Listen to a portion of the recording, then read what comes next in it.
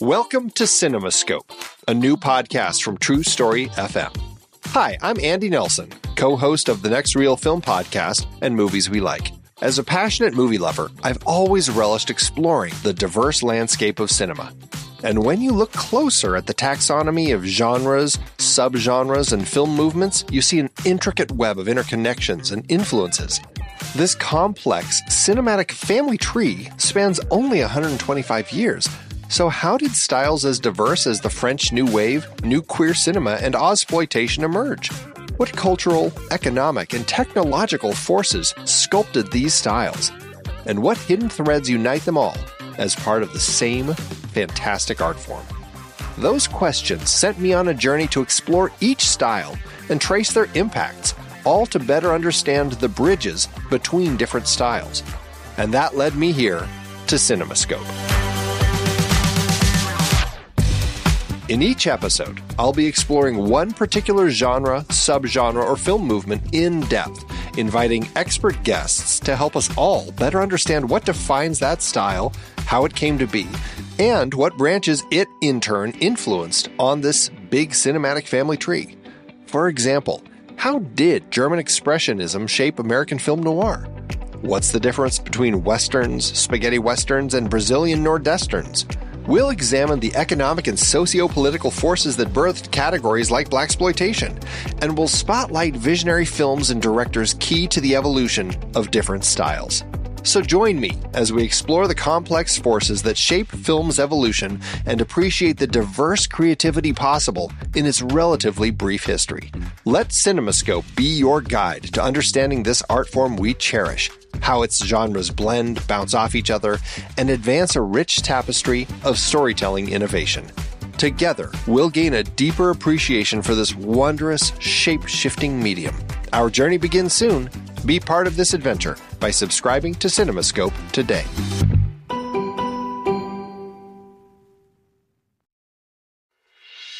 I'm Pete Wright. And I'm Andy Nelson.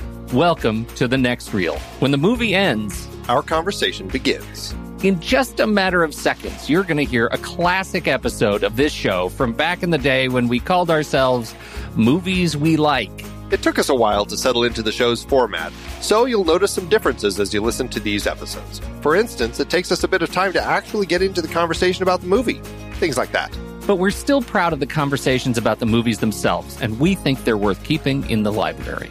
So enjoy these episodes from our back catalog. And you can become part of our Discord community, learn more about the show, and find out how you can become a supporting member at thenextreel.com. So thank you, everybody, for downloading and listening to The Next Reel. We appreciate your time and attention, and we hope you enjoy the show.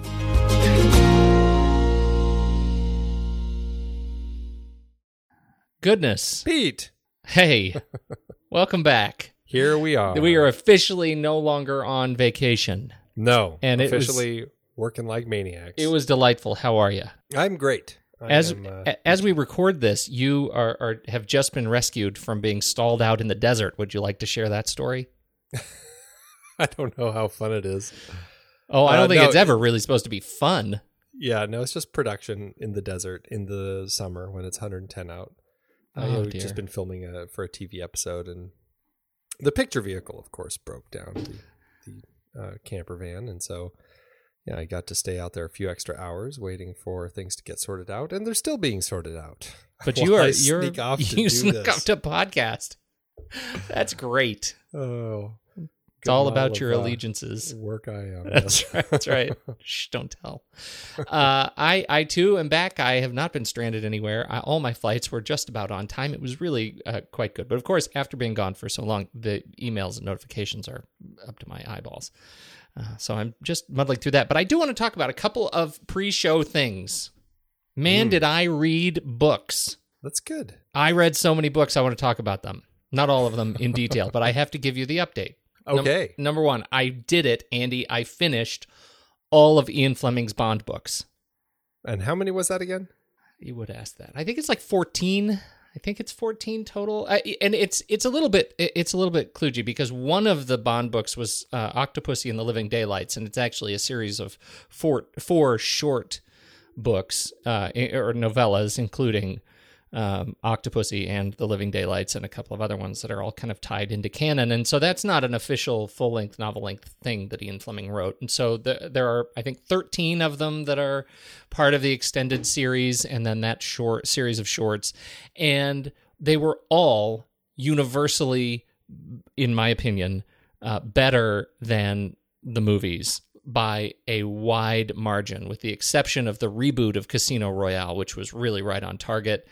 And the worst of the set, and I say that qualified, the worst of the set was for Spy Who Loved Me, which was atrocious. It was terrible. It was seriously bad and offensive. And, all of these things were reasonably racist, horribly sexist. Like, you go into it knowing that, but the Spy Who Loved Me was over the top and just absolutely dated and offensive. And it's not even really a Bond book. Bond is a character that comes in the last kind of quarter of the book, and so it's not good. That's the one written from the perspective of a Bond girl. Right. Yeah. So it was a mistake. Fleming actually noted to his publisher that this was a mistake. I should not have written this, but do what you want with it. Interesting. And it was terrible. So that was that's actually one of Roger Moore's better movies. Yes, absolutely. And which is interesting that they borrowed from the book only the name. Everything else was written sort of whole cloth. Interesting. So I did that. Then I read Nothing Lasts Forever by Roderick Thorpe. Now, you know what this is? Nope. Die Hard. Ah, yes. That's right. Andy, man, I didn't even know it was based on a book, this Die Hard. But I'm telling you, this book is great. Roderick Thorpe, Nothing Lasts Forever. It is a great, great book. And it's exactly what I wanted out of this adaptation. Like, I love both of these properties, the book and the movie. They both are fantastic standalone and are beautifully adapted for one another. The only thing that is substantively different than the movie is they have to change a couple of names, but the main character is actually the father of the woman in the tower, rather than the struggling, soon-to-be ex-husband, right? And so he was a World War II pilot. The book was written in the 70s. He was a World War II pilot. He is an older man, and so to hear all of the great narrative of him running around barefoot, shoot the glass, I mean, the whole thing, all of that is played out with this kind of gray-haired older man, and it makes for a much different, kind of more intense story. The book that was adapted for Die Hard 2 is called 58 Minutes. It was by Walter Wenger, and I haven't read it yet, but it's on deck next. So that's that. The other thing, go ahead. Is that Walter I think it's Walter Wager, as opposed to Walter Wanger, who I thought you were talking about, because he was the guy who produced some films that we had talked about. You're exactly right. It is Walter Wager. Yeah. Yes, I'm glad you said that, because I hear way, and it just ends in jur. I don't know why. The other thing that I read, and this was because of Steve Sarmento, Once a Future King, I had started Ready Player One, Ernest Cline's book, a long, long time ago, and I didn't really connect with the first chapter, so I kind of put it down. But he told me, he said, do it, get it again, read the book, you're going to like it if you get all the way through it. And he was absolutely right. I really enjoyed it, and I was absolutely connected with all of the pop culture references from my youth, and that was a really fun read in preparation for Steven Spielberg's 2018 film of the same name. And then I followed it up with his newest book, Armada, which just came out, I think last year, and it was not as good, but he sold the rights to Universal for a reported 7 figures, so we should be seeing a film out of that too.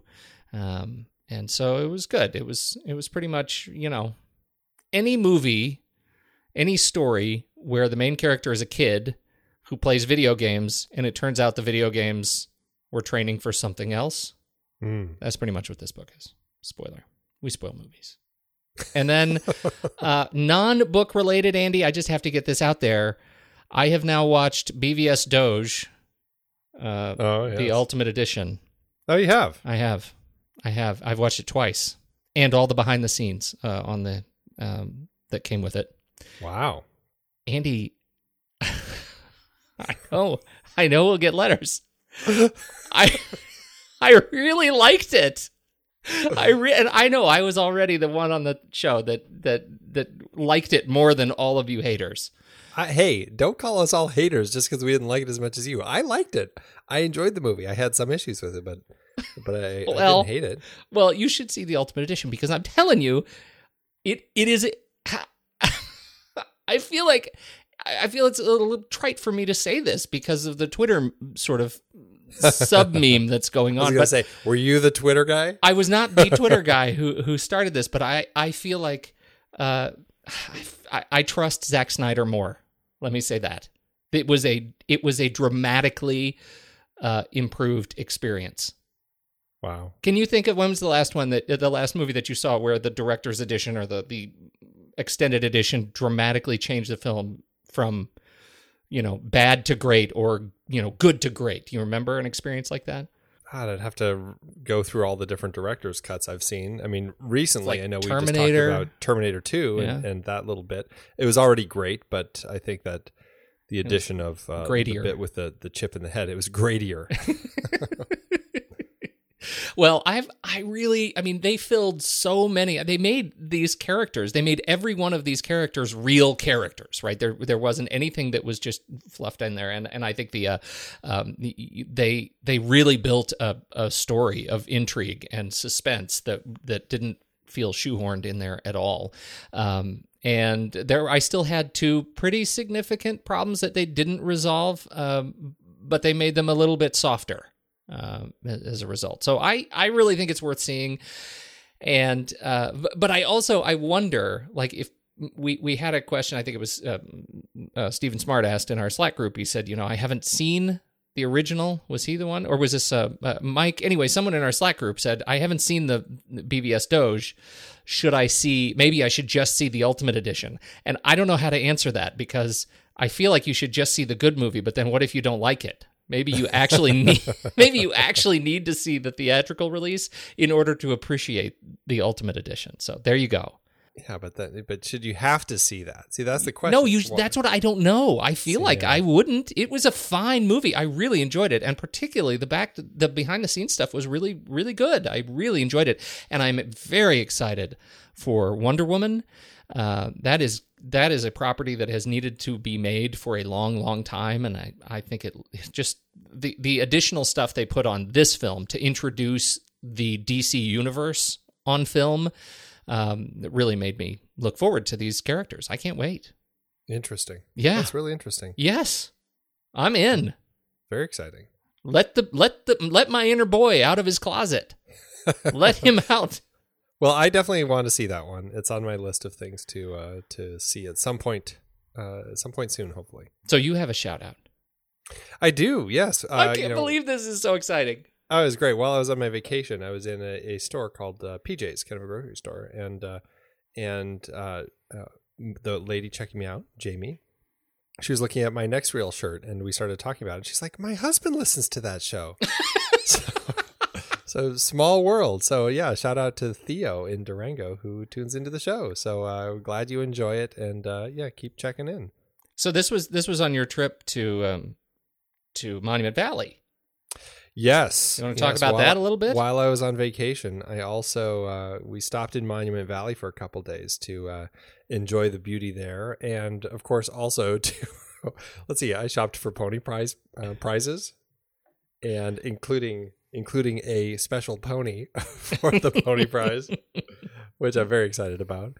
And of course, in the spirit of Forrest Gump that we have talked about on the show, I of course did my own little Instagram/Facebook video that is posted for everybody to see out there in the world in tribute to Forrest Gump. And so, yes.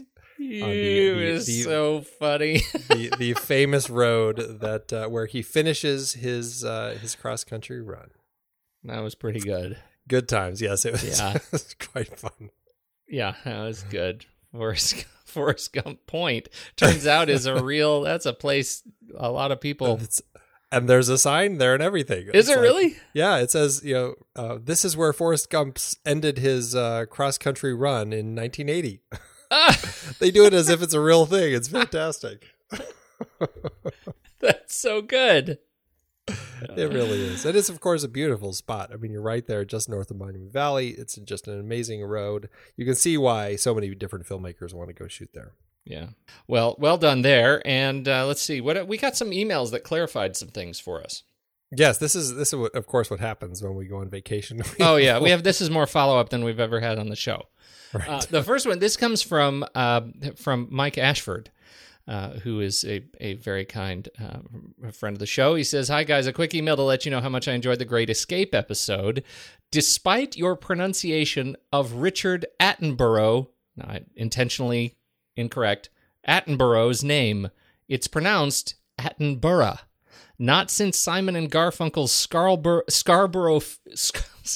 Scarborough Fair has the word borough been so mispronounced. Anyway, love the show and can't wait to hear the next episode. You guys are great. Mike Ashford, Shropshire, UK." Now, to which I had to respond, a resident of Shropshire has written us, and we've had trouble with Shire, the word Shire, before. It's not Shropshire, as it turns out.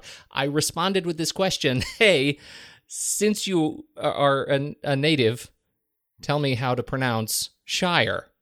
And he wrote, thanks, and he says, having spent the best part of a year living in Vallejo, Vallejo in the Bay Area, I'm convinced, as the saying goes, that we are two nations divided by a common language. The word Shire in the U.S. tends to get a bit Lord of the Rings in its pronunciation. Here we say Shropshire as in Shropshire, as in shirt, without the T. I hope that helps, as I can still hear the good people in a bar in Petaluma laughing uncontrollably at my attempts at Arkansas. Thank you so much for helping and correcting us, Mike. We sure appreciate you writing in. As do the hobbits from the Shire. Oh, yeah, there you go. Stupid Lord of the Rings. Oh, I love it. And then, of course, Charlie Ullman also wrote in about the Doctor Strangelove episode, saying, great episode. I'm a fairly recent subscriber to your podcast, and he discovered it a few months ago while searching for some stuff on Touch of Evil, and now he's been checking the show out. He says, I'm sure I'm not the first person to mention this to you, but on the off chance you mentioned that you couldn't think of a sexual connotation for the name Mandrake, there most definitely is one. There was some folklore that Mandrake used to grow underneath gallows where men had been hanged. Waiting for Godot, premiered 10 years prior to Strangelove, made specific reference to a curious sexual twist on this. And should we read this? Do you want to play one of the parts? Which part would you like me to play? Estragon or Vladimir? Whichever. I'll play Estragon. Oh, of course. All right. Good. Go ahead. What about hanging yourselves? It'd give us an erection. An erection? With all that follows. Where it falls, mandrakes grow. That's why they shriek when you pull them up. Did you not know that? Let's hang ourselves immediately. Oh, so there you go. Yes. See, we bring real culture to this. We sure do. Oh, who knew we were going to have some Waiting for Godot on this Andromeda Strain episode. And then we had something. The Good Ben Lott has written in with a little bit of I don't know. Is this prehistory? It was a great find, regardless of what it is. Yeah, it was. But yeah, he sent us in honor of us starting to talk about first shot, last shot of all these different movies. He found a link on oneperfectshotdb.com where it's an article about basically somebody had created this Vimeo link where he compiled a whole bunch of different films, like 5+ minutes worth of films, first shots and last shots, and put them side by side so that you could look at them and really kind of see what the director was saying with that. It was Jacob T. Swinney who put that together a year ago over on Vimeo. Very interesting to look at and see, and I'm glad that we're talking about that now. Let's tell the people where we're from. Where are we from? This is The Next Reel, everybody. I'm Pete Wright, and that there is Andy Nelson. Hello. And we spoil movies. Tonight on the show, the second in our 2016 series on disease films with a sweet little ditty from 1971, Robert Wise's The Andromeda Strain. Before we get into that, you should learn more about us at thenextreel.com, subscribe to the show in your favorite podcast app, or join us on YouTube. Follow us on Twitter and Facebook at The Next Reel. And if you've ever found yourself stuck on a flashing red light limbo, then you're just the sort of egghead who's ready for The Next Reel's Instagram hashtag Pony Prize, hashtag Guess the Movie Challenge. And with that, let's take a trip through the xenon lamp scrub to burn off the outer epithelial layers of our skin, then make our way down to level 4, where Games Master Stephen Smart is waiting to tell us who this week's winner is. Hey guys, and welcome back. While you were away, we had 4 films and 3 winners. First of all, congrats to at Cotton Signs, who got Slapshot from 1977. And then congrats on a double win goes to at Brendo61, who guessed The Carpetbaggers from 1964 and Foreign Correspondent from 1940. And then to finish off, congrats to at Fegfey, who got The Brilliant Out of the Past from 1947. As always, a new challenge starts on Monday. So thanks guys, and see you later. At long last, we return with The Blot Spot. A friend of the show, Ben Lott, has written in with his feedback on a couple of films that we've missed. Yeah, first up, it's both of our vacation challenges. Yeah. Dr. Strangelove. He says, Dr. Strangelove is a brilliant film that made me laugh a lot, and yet it had something to say as well. The cast is spectacular, and I love how they play it mostly serious, allowing the script to provide the humor. It was actually my first time watching it, so I'm glad you picked it, Andy, to get it off my list of shame. I can't say it's my favorite movie after the first watch, but it certainly impressed me a lot. Your rank 4, my rank 14. That's fantastic. Yeah, that is fantastic. I can't wait till he watches it again. I'll bet it climbs. Before that, he'd given us a blot spot on Paranorman. This was my vacation challenge. He says, while I greatly respect the skill and dedication it takes to do stop-motion animation, I don't usually like the look of it. Add in the fact that Paranorman is horror-themed, and I probably should have hated this movie. But the story was so strong, I actually really enjoyed it. I was stunned when they turned the tables, and with only a few frames of the film, I went from looking at the zombies as bad guys to feeling sorry for them.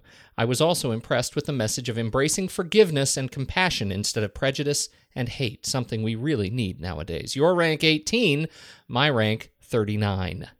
Not a bad showing for a horror stop-motion film.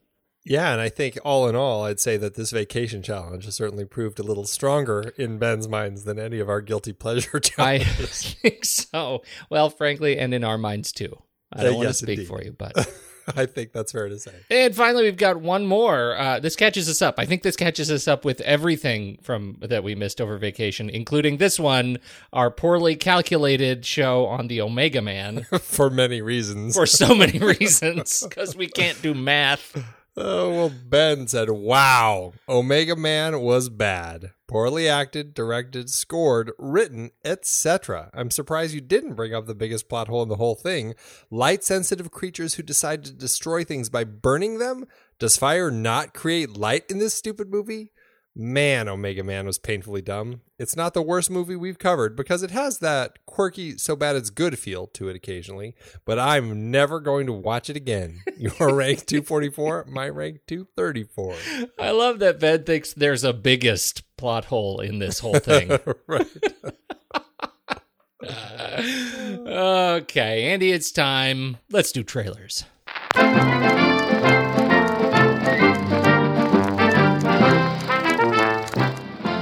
First, I feel like this has been one that's been banking up for you. It has been. Yes, I'll go first. I'm excited to talk about my trailer. It is the third. I don't know if it's the final, but it's the third of the. What are we calling these? The Dan Brown series trilogy. Yeah, it's Robert I'm sure Langdon. He has something. Yeah, yeah.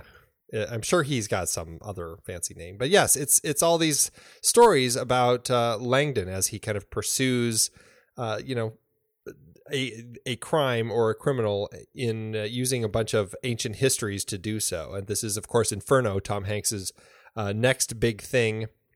If you're not counting Sully, also his next big thing, but this is the Ron Howard next big thing. It is, and it looks pretty interesting. I actually am one of the people who kind of enjoyed Da Vinci Code. Never read any of the books, but I did enjoy the movie. I didn't care so much for Angels and Demons, but this one, it looks really fun, and it's awfully fitting for a disease series that we're talking about right now, because it's essentially this inferno plague that somebody has created, this virus that they are going to unleash on humanity and destroy a huge chunk of the population, which I think is really funny considering what we're talking about. So it's got all the same stuff going on in this as in the other ones. I've got to get to Florence, and just like the things that it just you never hear a James Bond type actually saying. But I think that's what I kind of like about these Langdon stories, is that he's solving these crimes through these ancient texts and ancient paintings, and it's this weird level of puzzle play that all these people seem to be doing, which seems kind of absurd, but at the same time, I really do enjoy it. So, and of course, Tom Hanks is in it, and I think, and David Koepp is screenwriter on it. So, I mean, it's got a lot of stuff going for it. I'm looking forward to it. I'm definitely going to check this one out and have some fun with it. What do you think? Oh, I was thrilled, of course, and I actually liked all of the Robert Langdon stuff. I liked all the books. I liked all the. I just like it all. I don't care who he's talking about. I'm in.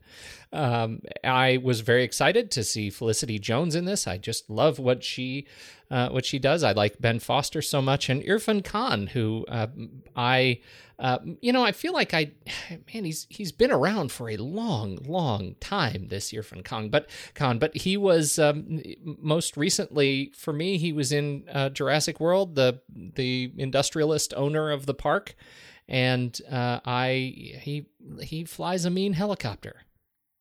Yes, and of course, Life of Pi. I mean, I loved him in Life of Pi too. I mean, he's just one of those guys who Slumdog and I mean, so many things. Yeah, so many things. But I just really like that guy, and I'm excited to see him in this one as well. It's a wonderfully international cast, and I think it's going to be great.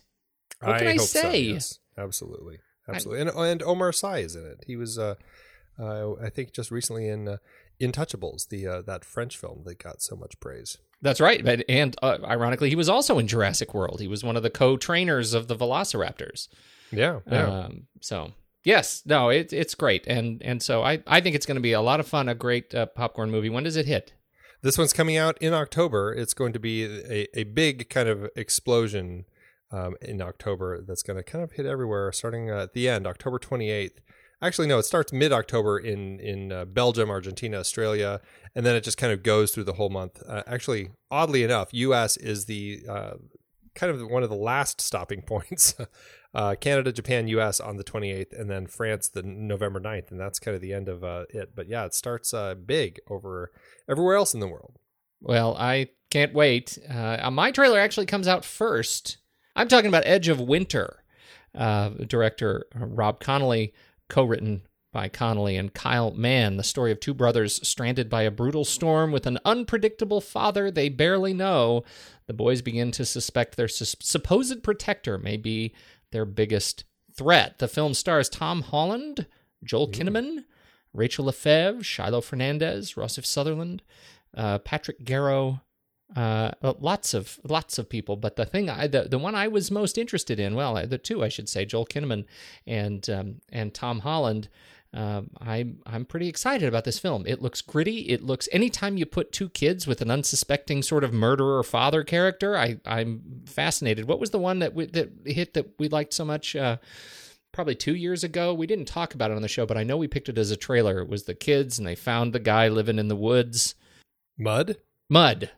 Oh, with Matthew McConaughey. Yeah, with Matthew McConaughey. It kind of has that sort of vibe to it, this trailer. I mean, except for it's in winter. And it just looks really, really gritty. Rob Connolly was first and foremost a cinematographer, has far more camera credits to his name than he does films, but this still looks like his first big feature. And he hasn't even helmed the camera for any big features, nor has he directed any large feature. Kyle Mann has worked as a producer, and this is his first penned film, but he's been a producer on a number of films that we would know, Capote and Push and Devil's Rejects, and so he's been around working on things for a while. Did it appeal to you from this group of feature firsts? It did. I mean, it looks like one of these creepy stories. I don't know. I do get troubled with kids who kind of feel like obligated to go do something with an adult who tells them so just because the adult's an authority figure, like a parent or something, and you just know it's going to end badly. Yeah. It's like, I don't know if I want to watch this one. It looks like it could be pretty rough, but it does look pretty interesting. It definitely looks thrilling. There are elements to it that I think stand as strong and creepy elements. And I'm curious. I'm really curious about this one to kind of get a sense of the direction that it really ends up going. Is this dad somebody who can be counted on, or does he end up being unreliable and these kids have to fend for themselves? So I'm very curious about it, and I look forward to seeing it. August 12th, 2016, and that is the only release date that we've got. So it looks like it's going to be either a small or at least currently weirdly unannounced list of cities this close to its release. But I'm excited about it. I'm excited about it mostly because of that Tom Holland. He's going to be Spider-Man, and that's worth noting. Excellent. I'm looking forward to seeing him in something other than Spider-Man to really get a sense, because I don't think I saw him in anything before. Did you see Captain America? Wasn't he in? He was in Locke. He was in Heart of the Sea. Well, he was in Locke, but he was a voice on the phone, right? Yep. So I heard him, I guess. You heard him, yeah. Didn't go, wow, he's great. Yeah. And what else did you say? In the Heart of the Sea. Didn't see that. That was that would explain movie. it. That was the whale, yeah. I need to watch that. Otherwise, Andy, establishment gonna fall down and go boom. Now, don't be scared. I'm a doctor. Where am I? A special laboratory in Nevada. We brought you here. You're sick. In a true biological crisis, which our exploration of space could bring about, the present lunar receiving laboratory might prove inadequate. I therefore urge the establishment of a facility to deal specifically with an extraterrestrial form of life. Seems to me, General, Dr. Stone put one over on you. In fact, he made us all think his wildfire lab could handle any contamination from outer space. Isolate and identify. Good God. It's no accident. I suspect they were looking for the ultimate biological weapon. You could change everything. This is, of course, Sandy, the Andromeda Strain. The Andromeda Strain, based on the book by the late Michael Crichton. This was directed by Robert Wise, screenplay by Nelson Gidding, and stars Arthur Hill, David Wayne, James Olsen, Kate Reed, Paula Kelly, George Mitchell, Raymond Bierry, Kermit Murdoch, you go Kermit, Richard O'Brien, Peter Hobbs, Eric Christmas, and a few others. This was a story of a rock from space that happens to have a little green silicon alien on it, and it kills a town, and that's why we're talking about it. How'd it hit you, Andy? I saw this for the first time sometime in the last 10 years or so. I rented it because it was one that I don't know if it's in a Crichton kick. I can't remember exactly what it was that I was doing. But I enjoyed it. I mean, I do enjoy the story. I think it's really interesting. It's not the most gripping film. I definitely feel that Robert Wise would go through these periods where he really focused on the process of things. And I definitely appreciated that in this film, yet it didn't make it a film that I ended up loving. I found it interesting. I enjoyed it. I think it works. But yeah, it never fully got me captivated. I think that's the problem of it, because it sets up a really strong premise. I love the discovery of the town. I think that's a really kind of intense sequence, and the buzzards, and that all really works for me. It's once they get into the lab, the interminable processing of body and cleaning and all the levels. It should have been great, but I was so bored through much of that, and that is, I think, a sign of a poor adaptation, because this is Michael Crichton's stock in trade. I mean, this is what he does, is write these sort of procedurals, and he does it really, really well. And I think that, I even liked Sphere. You know what I mean? Like that's kind of where we are. I think that this is his domain, and I think the adaptation just did not do justice to the source material, which I think as a novel really holds up even to this day. And so that was a challenge I had, particularly because I liked so much about the end. I think the end, the intensity of the end, which really allows us to capture the kind of, I think, the heart of the material, which is, the technology has run amok, we fear strangers, and that we have to somehow overcome our own sort of man-made devices and stop the bomb from going off. The ticking clock element here, I think, is really intense, and I like that element a lot. And I wish there had been more of that in the hour and 40 minutes in between the beginning and that point at the end. Well, it's funny. So you've read the book, it sounds like. Yeah. So I've never read... It's been a long time, I should say. I haven't read a single Crichton book. I've never read anything of his. Oh. Yeah, somehow I've managed to skip them all. I don't know exactly how I did that, but yeah, I never got on any of the bandwagons when they kept coming every time a new movie would come out. He talked about the way that he wrote this book as if this whole thing was real. He wrote it as if it was almost kind of a science textbook sort of thing, where it was just kind of explaining a situation. He wrote it very kind of withdrawn from the characters, just very, very focused on facts. And like he even went so far as to create a completely fictional bibliography in the back of his book. He put imagery in there and kind of computer printouts in there to make it feel like this was just a real thing, and he was basically just an author documenting exactly what it was that had happened, which I thought was really interesting. And I actually, without having read the book, I actually felt like the film and the script basically did exactly what Crichton was doing with the book when he wrote it.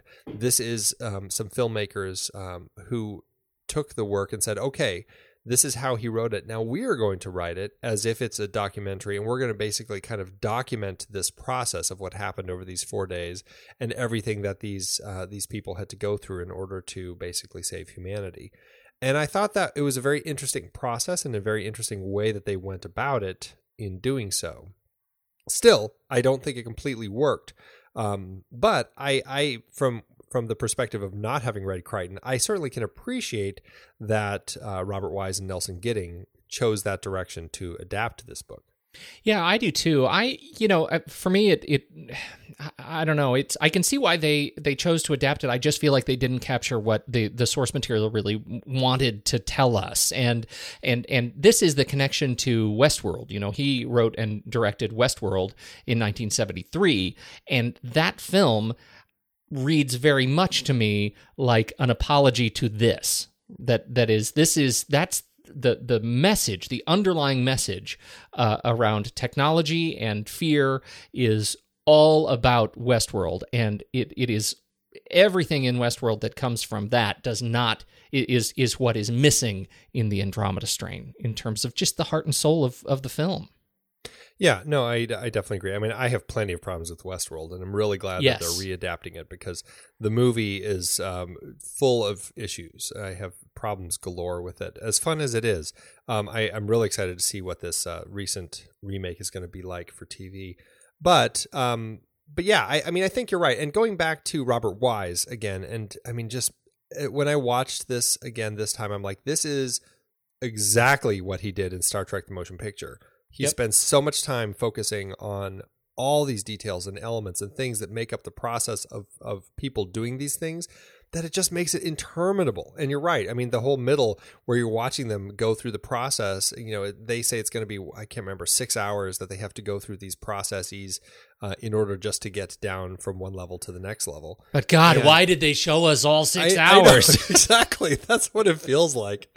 Oh, it's just, yeah. I mean, there could have been another way. There is another way that it could have been done, and he just chose to do it this way because he, seems obsessed with it. Well, and, obsessed with it, yeah. Also, they put an awful lot of work into that set and into and it felt really like a Kill Your Darlings moment. Like they just fell in such love with so many elements of the production that they forgot to cut for sake of story. That's what it really reads to me. Like they just wanted to show us every button push, every click, every one of those fantastic computer, early computer animations that they were building.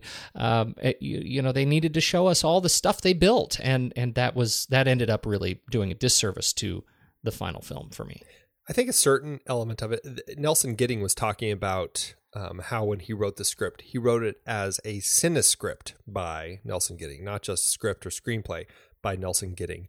And looking at pages of his script, it actually has some of the details from, I don't know if it's just from the book or from the book as well as the film, but certainly elements that you see in the film, like when the computer does the printout scan of one of the doctor's feet as it kind of examines it for germs and stuff, and you see the little foot image come up on the screen made out of text, different letters. Yeah, like zeros, ones, twos. Right, yeah. Exactly. That is a page in his cinescript. So it's interesting. It's like they took to all of that detail so much so that they actually wrote it into the script so that they could write it into the film. And yes, it bogs things down quite a bit. So they made a few changes in terms of just the structure of the book to movie and doing the adaptation. One of them, of course, was changing a central character from man to a woman. Yes, they did. Yeah, they. I guess they decided. I think Nelson Gidding. I hate to say he was ahead of his time, but yeah, he rightfully decided. He decided that Dr. Peter Levitt from the book. We had all these male doctors. Why not make somebody a female? And so he rightly switched Peter Levitt to Ruth Levitt, and convinced. I think a little. I don't want to say begrudgingly, but I think it took a little convincing for Robert Wise to make that switch. And it's funny because reading the stories about that, it actually sounded like Robert was really unsure of this decision when they went into it, and actually had to consult some scientists to see if it was okay to have a woman scientist come in and do this. And they're like, "Oh yeah, of course, we've got all sorts of women scientists." But just, I think it speaks highly. You just see those conversations. Wait, okay, seriously, girls do science? That's stupid. Well, that brings us all the way back to what was it, Thor with science, right? The little science video. So there you go. So there were a couple of other little changes, but overall, I think what is mostly missing, as we've already talked about, is the heart. I do want to bring up the opening. Well, there are two things going on in the very open. There's the opening title card, right? Right. Before the opening titles. It's like I think that they added it there to further enhance this documentary style, making it feel very much like this is a story that is being put forth as if they are just kind of presenting some actual documented information for us. We want to do a found footage film, but we don't know what that is yet. That's right. Cannibal Holocaust hasn't played. Right, yet. It hasn't played for me yet. I have no inspiration. After the opening title card, it talks about how it talks about how this thing happened and that it was. Yeah, I think it says something about how the papers are going. Nothing in here should violate national security. Yeah, there's something about national security. Then it goes into the opening titles. Lola Landekich is over at Art of the Title and has done some fantastic write-ups over there. And she says, along with the sonic language of devices, an onslaught of information is presented, superimposed and mutated. The hums and beeps, syncopated and layered, abstract themselves into an ominous mechanical thrum, a soundtrack for graphic annihilation as the truth dangles just beyond our reach. Which is a really beautiful way to describe something that I hated so much. Attila Delando's titles were exactly that. It's like if you take that beautiful language from Lola and you say it with a really mean voice, that's how I felt. It was an onslaught, and it was mutated, and it hurt my face and my head. Wow. I think it's mostly the sound, I would say not music, but the sound, and we can talk a little bit about that about Gil Millet, who did I'll graciously call it a score. We'll talk about that in a little bit. I had a really hard time with it, and I think it starts out right at the beginning, hurting my head. There you go.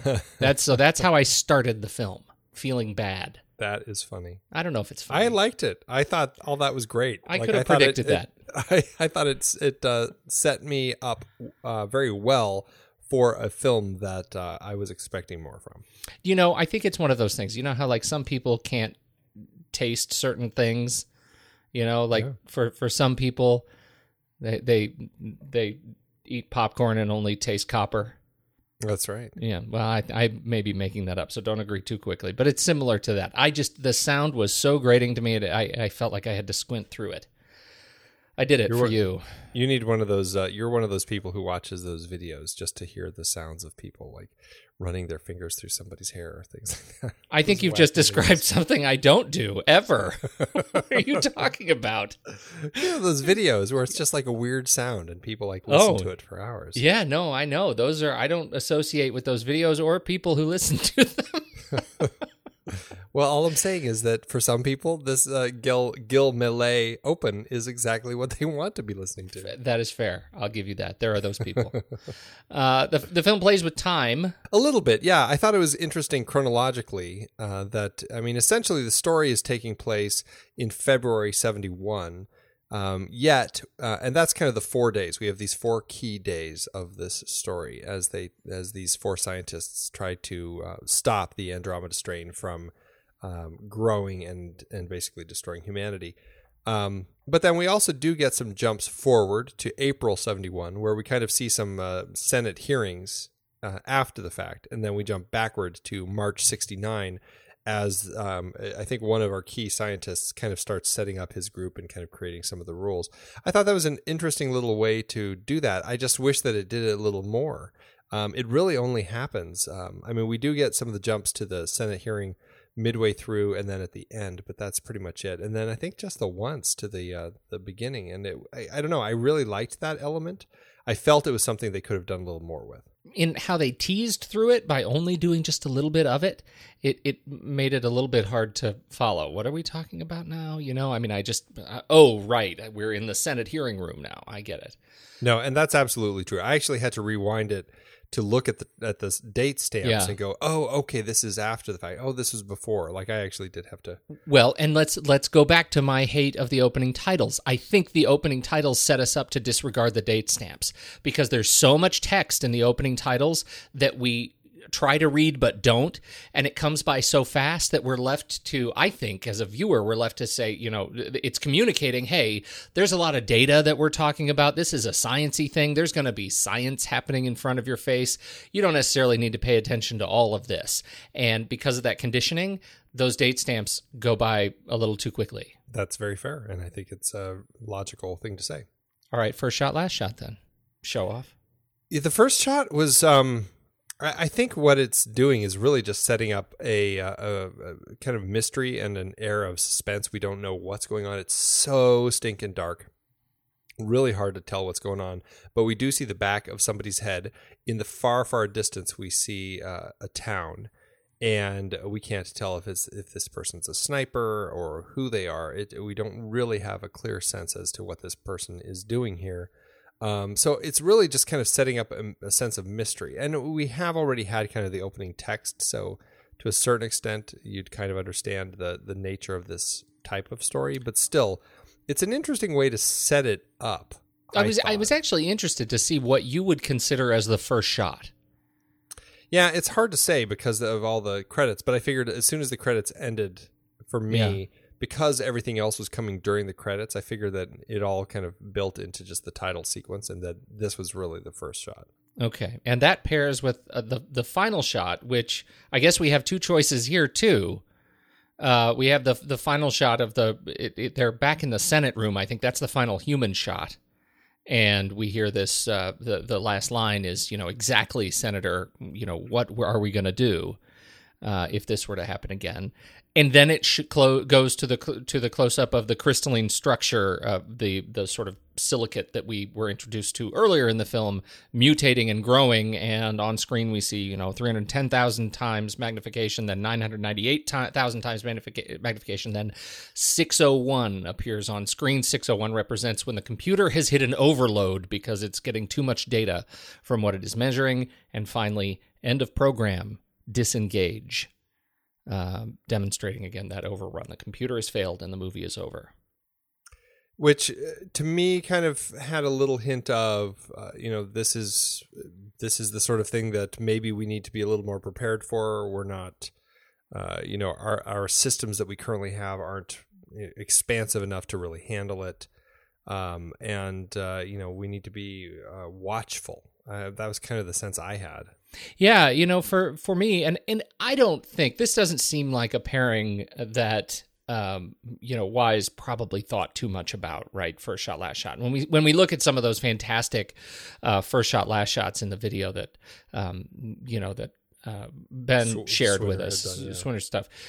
You can see there's some real intention around it. I don't see a whole lot of intention. What I find interesting about it is the first shot opens on what we eventually learn is a military attempt at containing whatever is going on, evaluating the situation, and that is very much a human construct. And then the end is the computer that can't handle what is going on, right? So nothing that we have created, no system that we have created, no human solution, no technical solution is able to handle what is to come. And so it is the Kobayashi Maru, it's the no-win scenario, and that's for me very much what this film is about. That makes sense. Let's talk about the cast a little bit. Yeah, it was interesting. Robert Wise, in order to really stick with that documentary feel, he opted to kind of cast unknowns, or at least people who weren't big stars, like Gregory Peck, things like that. He opted to really kind of go for faces of people from theater or who had been bit players, things like that. And I thought it was an interesting choice, and I think it works because it does kind of keep you a little separated from the actors because you don't know who they are. You're really just trying to kind of absorb them from afar without having any experience with them beforehand. Yeah. So who sticks out for you? We start with Arthur Hill. Arthur Hill. I think if anyone sticks out to me, really, it's Kate Reid. But I I enjoy Arthur Hill. He seemed kind of like the leader of the group. He had a sense of things. I don't know. I guess talking about the heart that the story was missing. Again, I really felt like I could have used a little bit more to help me connect to all of these characters. I just never really kind of got into any of them exactly. But I did enjoy him, and he had been in a number of things. But yeah, this definitely, including actually Michael Crichton's Future World in 76. Right. And he was actually the narrator of Something Wicked This Way Comes, which I didn't realize. Which was fantastic. Yeah, absolutely. Well, I don't know. I say that, but then I think about it and I'm like, well, it was fantastic when I was exactly. I was just going to say that. I may be speaking way out of turn. I haven't seen it since I was 10, so whatever. Yeah. He was in the adaptation of Rabbit Run. Which was great. There are some, he's one of those characters that I feel like he sticks out to me as kind of he's the doctor, the agent, the officer, like the kind of weird, mysterious, man in power or control, kind of character. And in this case, he is too. He's also extremely sterile in this film. His portrayal of Dr. Stone, he very much abides by the process and the rules, and his ultimate faith, his ultimate allegiance is in the thing that he has created to protect the planet, even when everyone else thinks it's ridiculous. Yeah, he's the one that we flash back to into 69 and see him kind of setting a lot of this stuff up. Right. And so he's ultimately the one who loses the most when the technology fails and the thing tries to blow them up, and in spite of what they now know to be the wrong choice. So I think he's an interesting character. I think it was an interesting portrayal as kind of the leader of the pack, the guy who brought everyone together. And this is also a familiar trope in Crichton's work, right? Is that there's the guy who wrote the report who then gathers all of the experts from crazy different fields, right? The exact same playbook he used multiple times. I'm thinking specifically of Sphere in this case, where he wrote the playbook for what happens if an alien spaceship comes around, and all of these people didn't even know that they were in the list until an alien thing came around, and they were all called into duty to do something that they didn't even know they had to do. And so it was interesting. This really felt like a throwback to something that Crichton has done before, and Jeremy Stones plays the guy who calls the team together. So, yeah. Charles Dutton is played by David Wayne. What do we know of David Wayne? Do you like David Wayne? I like him quite a bit. I mean, his I don't know. I think that his face is a face that you just find comforting. He seems like one of those guys that you'd want to be your doctor because you'd feel safe with him, I think. Mm-hmm. I enjoy his bit. The woman who plays his wife is actually was the wife in Seconds before he goes and has his big surgery. Mm-hmm. What's interesting, an interesting note in his career is that he actually played the Peter Lorre role in the remake of M in 1951, where it was all set in L.A. Oh, fascinating. So, yeah, that's kind of an interesting little tidbit in his career. But, I mean, I like him. I mean, he's not, I don't know, again, not one of my favorite characters in the film, but I do enjoy him. I think that he's interesting enough. He had been in some interesting films like Adam's Rib and Stella and I don't know, Front Page. I mean, his career's kind of up and down. It's definitely a lot of bit parts through his career, but he's somebody that I do enjoy seeing on the screen. Well, a long career, 40s to late 80s. Yeah. Before he passed away in 95. James Olsen plays Mark Hall. Little Jimmy Olsen. I guess they called him that. He's one of those guys who, looking through his credits, I guess I saw him. I think Amityville 2 is probably where I saw him before, but I think that's it. I mean, I think his part was an interesting one because he ends up being the one who is kind of the forced savior, because without knowing it, he's the one who they kind of are relying on. He's the I can't remember what they called him, but like he's the odd man out. He's the odd man out, right? Yeah. Because he's not married to anybody. He doesn't have any attachments. So he's the one that they can bequeath this key to shut off the nuclear device, because he's the only one who's not attached. Don't you have to die to be bequeathed? I don't know. Do you? Then I guess you bequeath. Yeah, I think bequeath is kind of dark. Well, he's given, but yes, you're right. Here's a funny thing. You want to hear a funny thing? Bequeath, pass something on or leave something to someone else. Oh. So technically... Well, there's subtext. There's no subtext in a dictionary, Andy. Right, fine. I actually really like James Olsen. He was the medical doctor, and I think if anything, if there is heart to be found in the sterility of the rest of the lab, it's going to be in the office, in the doctor's theater, right? Yep. This is where we have our nurse, Paula Kelly, and James Olsen working together to figure out what is in common with an old man who drinks Sterno and a little baby who is found crying. The only survivors from this town where everybody else turned to dust. Right. No, and it's interesting. It is interesting. I think that is actually one of the more interesting, storylines in the film, and I enjoyed following it. And I enjoyed the way he portrays the sort of passion of his work. Let me just get back into the lab. Let me get back to my patients. And while everyone else was just focused on the rock, but without knowing it. Yeah. Luckily, he didn't, because. If he had been in there more often and taking care of the baby better, the baby would have stopped crying and would have died. That's right.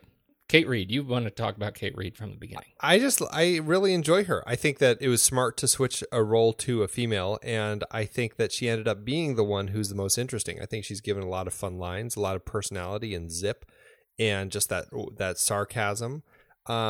She comes across as somebody who, I don't know, I think she just works really well as this character in the film. I mean, we talked about her in Atlantic City. She was in that. Mm-hmm. But I don't know. I think that she's just one of those actresses that does kind of have a way of standing out. And I think there's something about her look here, the way they really dress her down with her science outfit, to just kind of make her be this, and just this person who is just there to get her work done and, complain about it as needed. Yeah. Oh, she was grisly. I think, it's a little bit unfortunate because that middle sequence takes so long. I feel like some of the complexity of her character is a little bit lost. I love that she's epileptic. I love that part of her character. I think that's really interesting, and I think they play it so soft, like her and her red light, like discovering the red light and missing the red light on the red flashing signal on the computer screen. If you're not really paying attention, it could pass by, and you're not quite sure how they figure stuff out without the clue to uncovering that she's epileptic. Yeah, that's a very critical part of the story, and I think it's really interesting. And it is one of those ones where it's like they could have spent a little more time focusing on that. I guess I didn't have that much problem with the focus on it.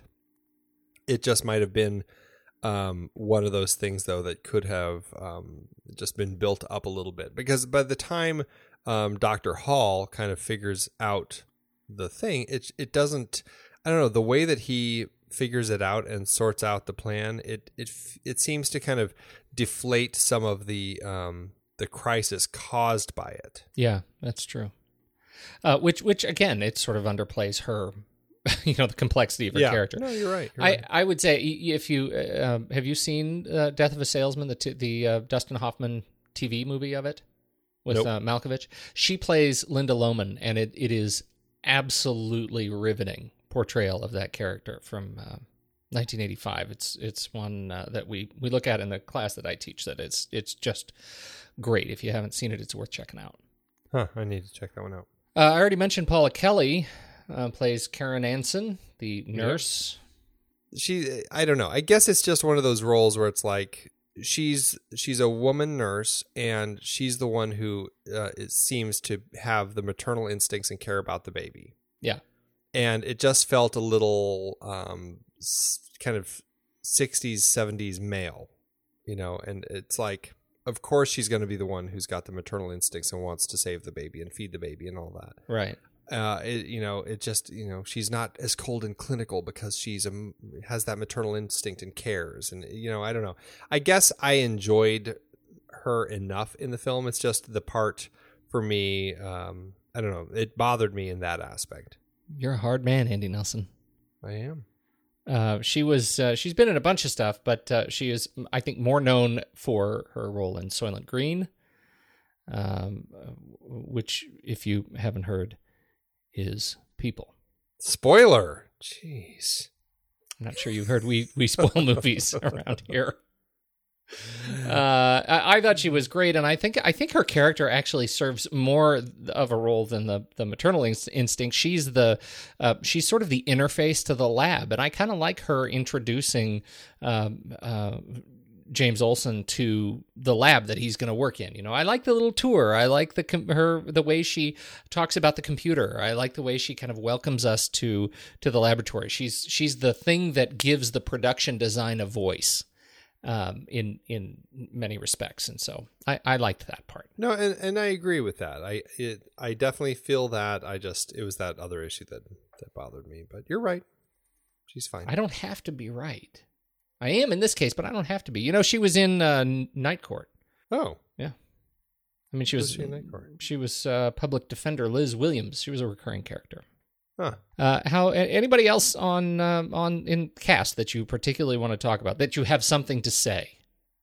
I don't think so. I think the rest of the cast, they did their part. But again, the whole idea of this film is to have this documentary. It's almost a very clinical, sterile documentary approach. So you don't get really attached to people. They're there fulfilling their roles. And so that's kind of, that's where I stand with it. None of them really wowed me because of that.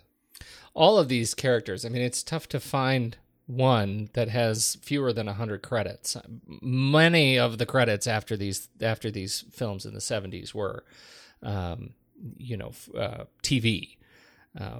With the exception of Kermit Murdoch, who ended up with just a few credits until the late 70s when he passed away. Interesting. But you'd see him through the 80s TV, through ER, through St. Elsewhere, through through the 80s and 90s TV. They're kind of staple faces that look familiar, but no breakout stars. Right. I would say. All right. Interesting how this and Omega Man both kind of feel that way as far as the actors that they had in them. Yeah. This was a film that stifled careers. The film rights of this thing, this was, I guess, one of the early big breaks for Crichton as a screenwriter. He sold the rights for $250,000. Well, and this 1970s? And this was early in his career. I mean, this was the first book that he wrote under his own name. Everything else, because he was in med school, and he didn't want all the people to know that he was an author because they would think less of him. So he just, which I think is really funny. But everything else that he'd written prior had all been under pseudonyms, and this was the first time that he actually wrote something under his own name. And I think it caught on, and people were interested by it. And I mean, I think it's great that he was able to kind of get a nice little chunk like that for selling his novel for an adaptation. And it was a fun book. It was a much more fun book than the film ended up being. Cinematography, man, this was like a demo reel for the split diopter. Yes. Right? Yes, it was. There was a lot of it in there, and that was I don't know if it was Richard Klein who was the DP or if it was Robert Wise. I know Robert Wise had a lot of say in doing that because he really wanted to make everything kind of visible. Again, kind of that documentary approach. He didn't want it to necessarily feel like he was picking and choosing. You really have split diopter all over the place and split screen. I mean, it's interesting split screen too. It's not just straight up, two halves of a screen. There would be like little floating boxes and other boxes that would kind of join them or float around them and everything. It was pretty interesting. I enjoyed seeing what he did with it. I really did too. I think that there's a really interesting segment as the team is searching the town in which they use split screen to show what the team members are looking at as they're looking at it without taking the camera off the team member. So you'll see a floating box of a hazmat suited team member peering through a window, and then what is in that window shows up in a separate box next to them so you can see what they're looking at, and then it'll disappear as the team member looks in another direction or opens a door. You'll see what they see in there, and I thought it was a really interesting way to unravel the town for us, and it's something that I don't remember ever seeing used in that way before. I thought that was really clever. I agree. It was really unique to kind of see it done that way. And I mean, I just loved the way that all the little boxes were moving around. And to a certain extent, it reminded me of the Thomas Crown Affair, and like the way that they used split screen in that film, which I think to a certain extent was I don't know if it was new and unique, but I did like how they did it, particularly in the opening of that film. Production design, Boris Levin. What I found interesting was that he actually worked with Gidding as Gidding was kind of working on the script to kind of co-develop some of the story elements in the that were both in the script and then eventually in the set. I thought that was an interesting way to work, that you'd actually kind of bring the production designer in to kind of figure out, okay, so how would we do this? And then work to kind of piece the world together. Not something you hear very often. So I thought that was fascinating.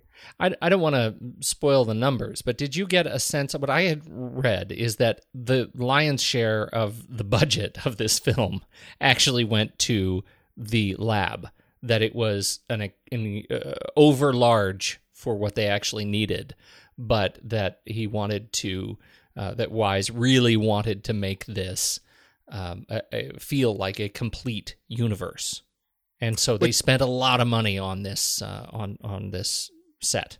Which is funny because you've got the core tunnel, which you see, it's the curved tunnel that goes kind of around the central core. And you see it, and I mean, they just repainted it every time you were on a different level. So it always felt like a different level. But it's interesting because you never see much of it other than a small stretch of it at a time. So it doesn't feel like it's that huge of a set. So right. It's kind of interesting. It's not like you watch them as they run around, a 360 loop around this thing or anything. Right. And then there's the central core, which, I mean, they did actually have to break the stage floor to build down and then make it tall enough so these guys could be climbing the ladder and everything. But even then, they brought in Al Whitlock, who's an amazing matte painter from the era, to kind of finish, and he did the whole top level of that, and it was pretty interesting. I mean, I really liked this world. I thought they did a great job of putting it together. Yeah, I did too. I thought it was beautiful. It just felt like maybe they just went a little overboard in some places where they didn't need to. I'm just saying. In particular, the security system that protects the core was terrible. Yeah, these lasers that they have for what was it, for small mammals that it detected in there to take them out so they didn't destroy anything. They are the slowest lasers in the world. If a small mammal gets in there, they would never hit something. They would never hit anything because they're slow and they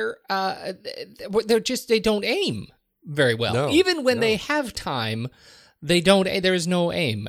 Though I have to say, the shot to the face. He takes a shot to the face. James Olsen does, and it burns a hole in his cheek, and then another in his hand, and both of those looked very painful. Yeah, they looked rather disgusting. It's like all of his skin blackened, and it just looked kind of dead. Charred. And I mean, obviously it hit him pretty hard because he could barely make his way out. It was those were some serious laser shots. Very serious, those that did accidentally, luckily, hit him. Douglas Trumbull is back on effects with James Short and Albert Whitlock. He brought a lot to the table here, and he said he actually almost went bankrupt doing the effects for this film because he actually underbid the job, thinking it wouldn't take quite as much. But I mean, everything that he supplied here was so cutting edge at the time, and I think it is important to note, looking back on a film like this, that the effects that we're seeing, the microphotography with the motion control, the high res video imagery that they have, all the different optical photographic visual effects, and the 3D rendering of the lab when you see it kind of spinning up there. All that stuff was new at the time. And so it really kind of set a bar for effects. And Douglas Trumbull, I mean, he's a guy who had been doing this since he started with some of these films, like 2001. And it's just amazing. And the stuff that he would do, like in Close Encounters, I mean, he did some just really fantastic work. And the stuff he does here is also solid. I think the issue is, again, Robert Wise spends so much time focusing on it that it kind of pulls us out of the story. Yeah, I totally agree. Although one of the highlights that is just so troubling in this film is how they handle lab animals. Ugh. It's really hard to watch. And I had to question, given the era, whether they were just killing animals for the film. It was unnerving. I absolutely thought so too, and it does say right at the beginning, all the treatment of the animals was under the watch of whoever it was, ASPCA. But nothing else in the beginning was true. How are we supposed to believe that? Well, what's funny about it, I think, is looking at what they're doing in 1971 and thinking about what they would do in a film today. Would even the animal rights group have let them do what they did? Because essentially they practically killed these animals. They sucked out all the oxygen and pumped in CO, and in the process of that, these animals had nothing to breathe, and they were basically going into asphyxiation and suffocating to death. And we're watching these animals actually die, look like they die, and then as soon as the edit cuts, we're not seeing them flashing them with oxygen blasts that they would use to kind of revive them. And Robert Wise says, "Oh, and then the animals got up and it was like nothing ever happened." Like, I'm sure that's how it seemed, Robert. But yeah, at the same Robert, time, let's go. I've got a '68 Chevelle parked in the lot, and it's got a vacuum hose to the exhaust. Let's go ahead and try that with you. See how it feels. Right, exactly. I have a feeling there's a little more to it than, oh yeah, they just popped right back up. It's like nothing ever happened.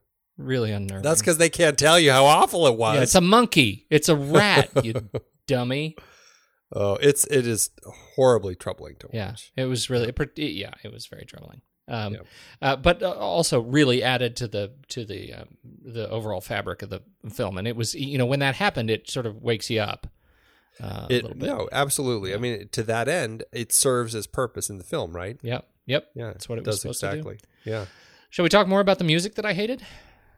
I guess we don't have to say a whole lot other than, I think Gil Millet obviously did exactly what Robert Wise was looking for, which is creating a score that was not a musical score. It was just sounds and soundscapes and just interesting vibes that kind of came through to kind of,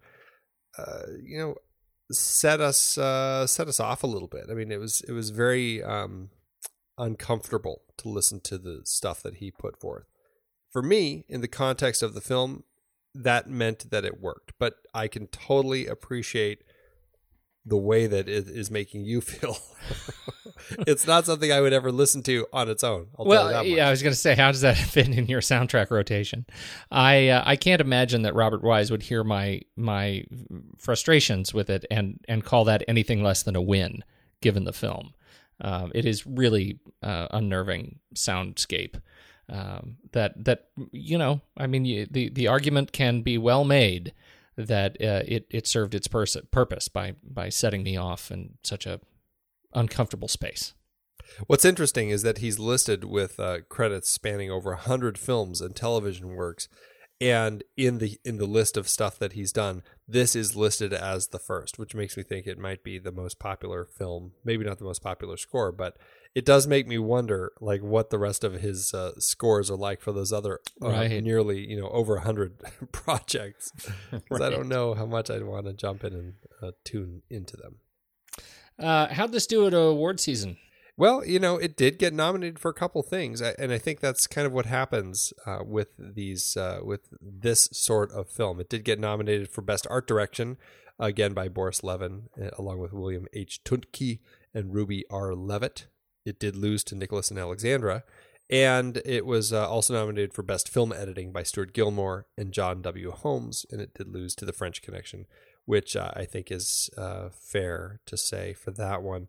I guess it's worth pointing out, as a former editor himself, Robert Wise, I guess it speaks to his direction that he ended up directing a film that brought its editors to an Oscar nomination because, he knew how to tell the story tautly, and these guys did a great job for him. Yeah, absolutely.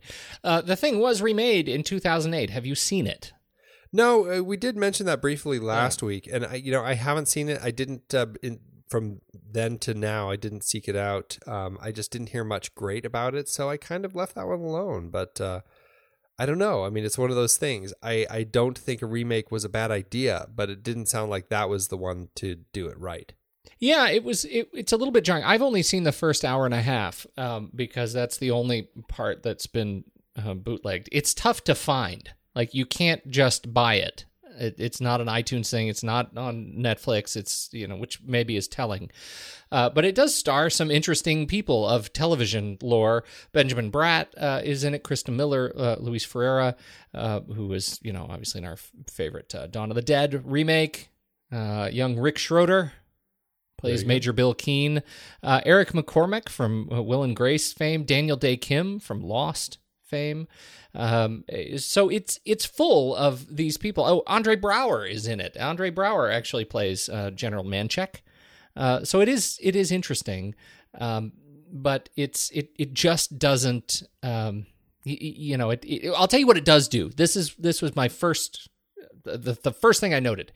Man, do they move through those 5 levels? Oh, nice. Oh, it's so fast. They show him scrubbed. They show him on the xenon light. They show him covered in soap. It's like a car wash. It is. They just stand on this thing, and it's like the opening to the Jetsons. It's really funny, and so they just get right into the story. Viola Davis is in it too, of all people. Oh, wow. She's actually so it's full of some people that I really like. It just it ended up being kind of a half a story. I really would like to see this thing done well. I think it's a pretty good story, and this wasn't a terrible movie. It certainly was no Omega Man. Yeah, right. Absolutely not. What do you think? You want to do the numbers? Yeah, let's do it. This film, it did okay for itself. It was released March 12th, 1971, made for about $6.5 million, which in today's dollars is about $37.5 million.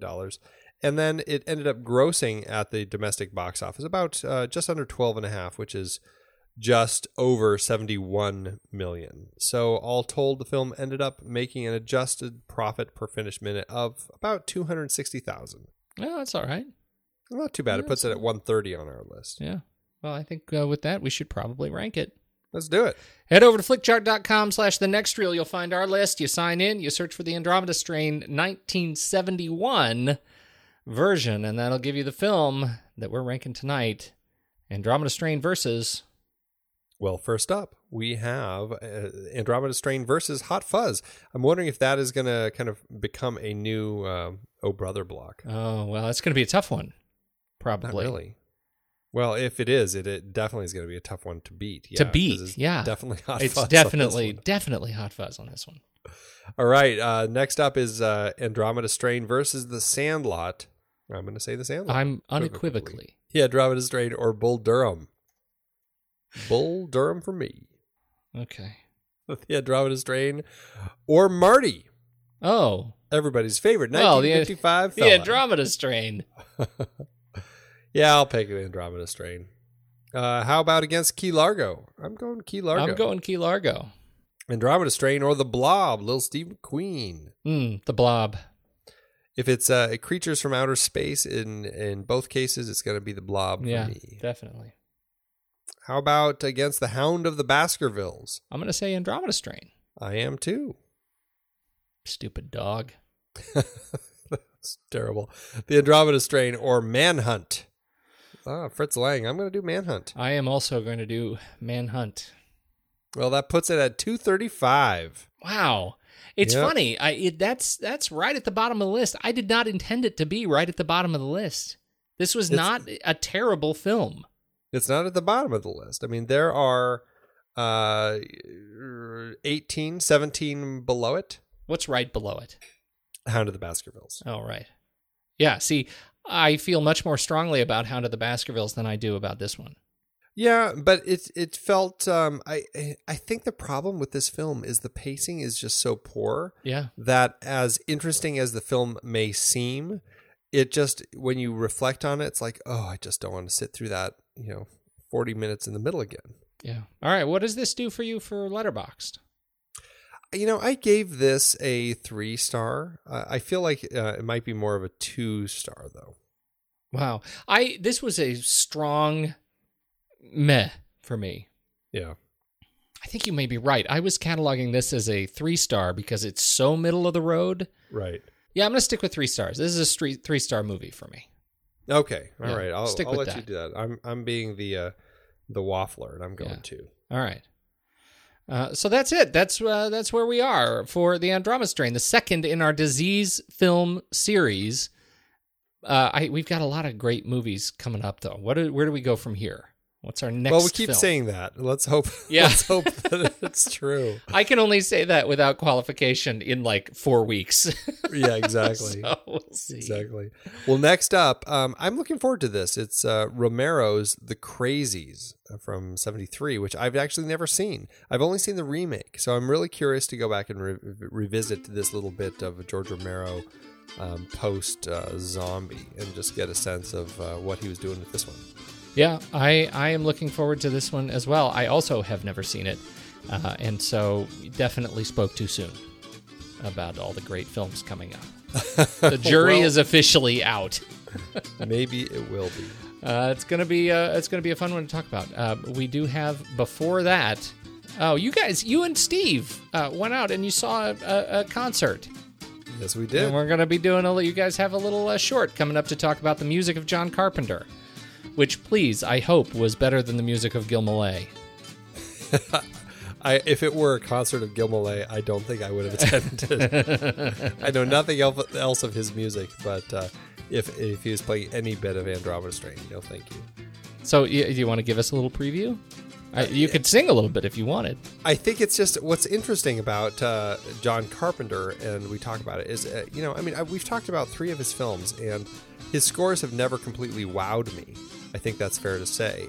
However, what became clear to me as we went to this concert is he sure knows how to put a theme together. And while he may not be able to really put a whole score together that carries an entire film, he comes up with some pretty iconic themes. And his music, it's a very, it's a well-defined musical genre that he's almost created. It's very easy to kind of pattern after it. We talked about it in Paranorman. I mean, he's one of those guys who's created a style, and I think it's pretty interesting what he's done. And it was a fun concert to see, and it was definitely fun to talk to Steve about his music and some of the stuff that he's done.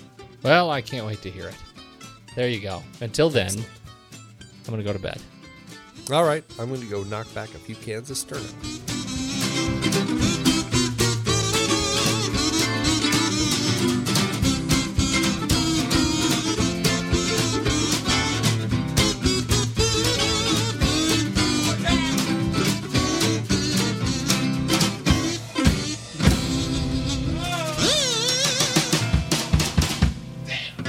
I got a 1-star, Andy, and I feel a little bit conflicted. It's sort of low-hanging fruit.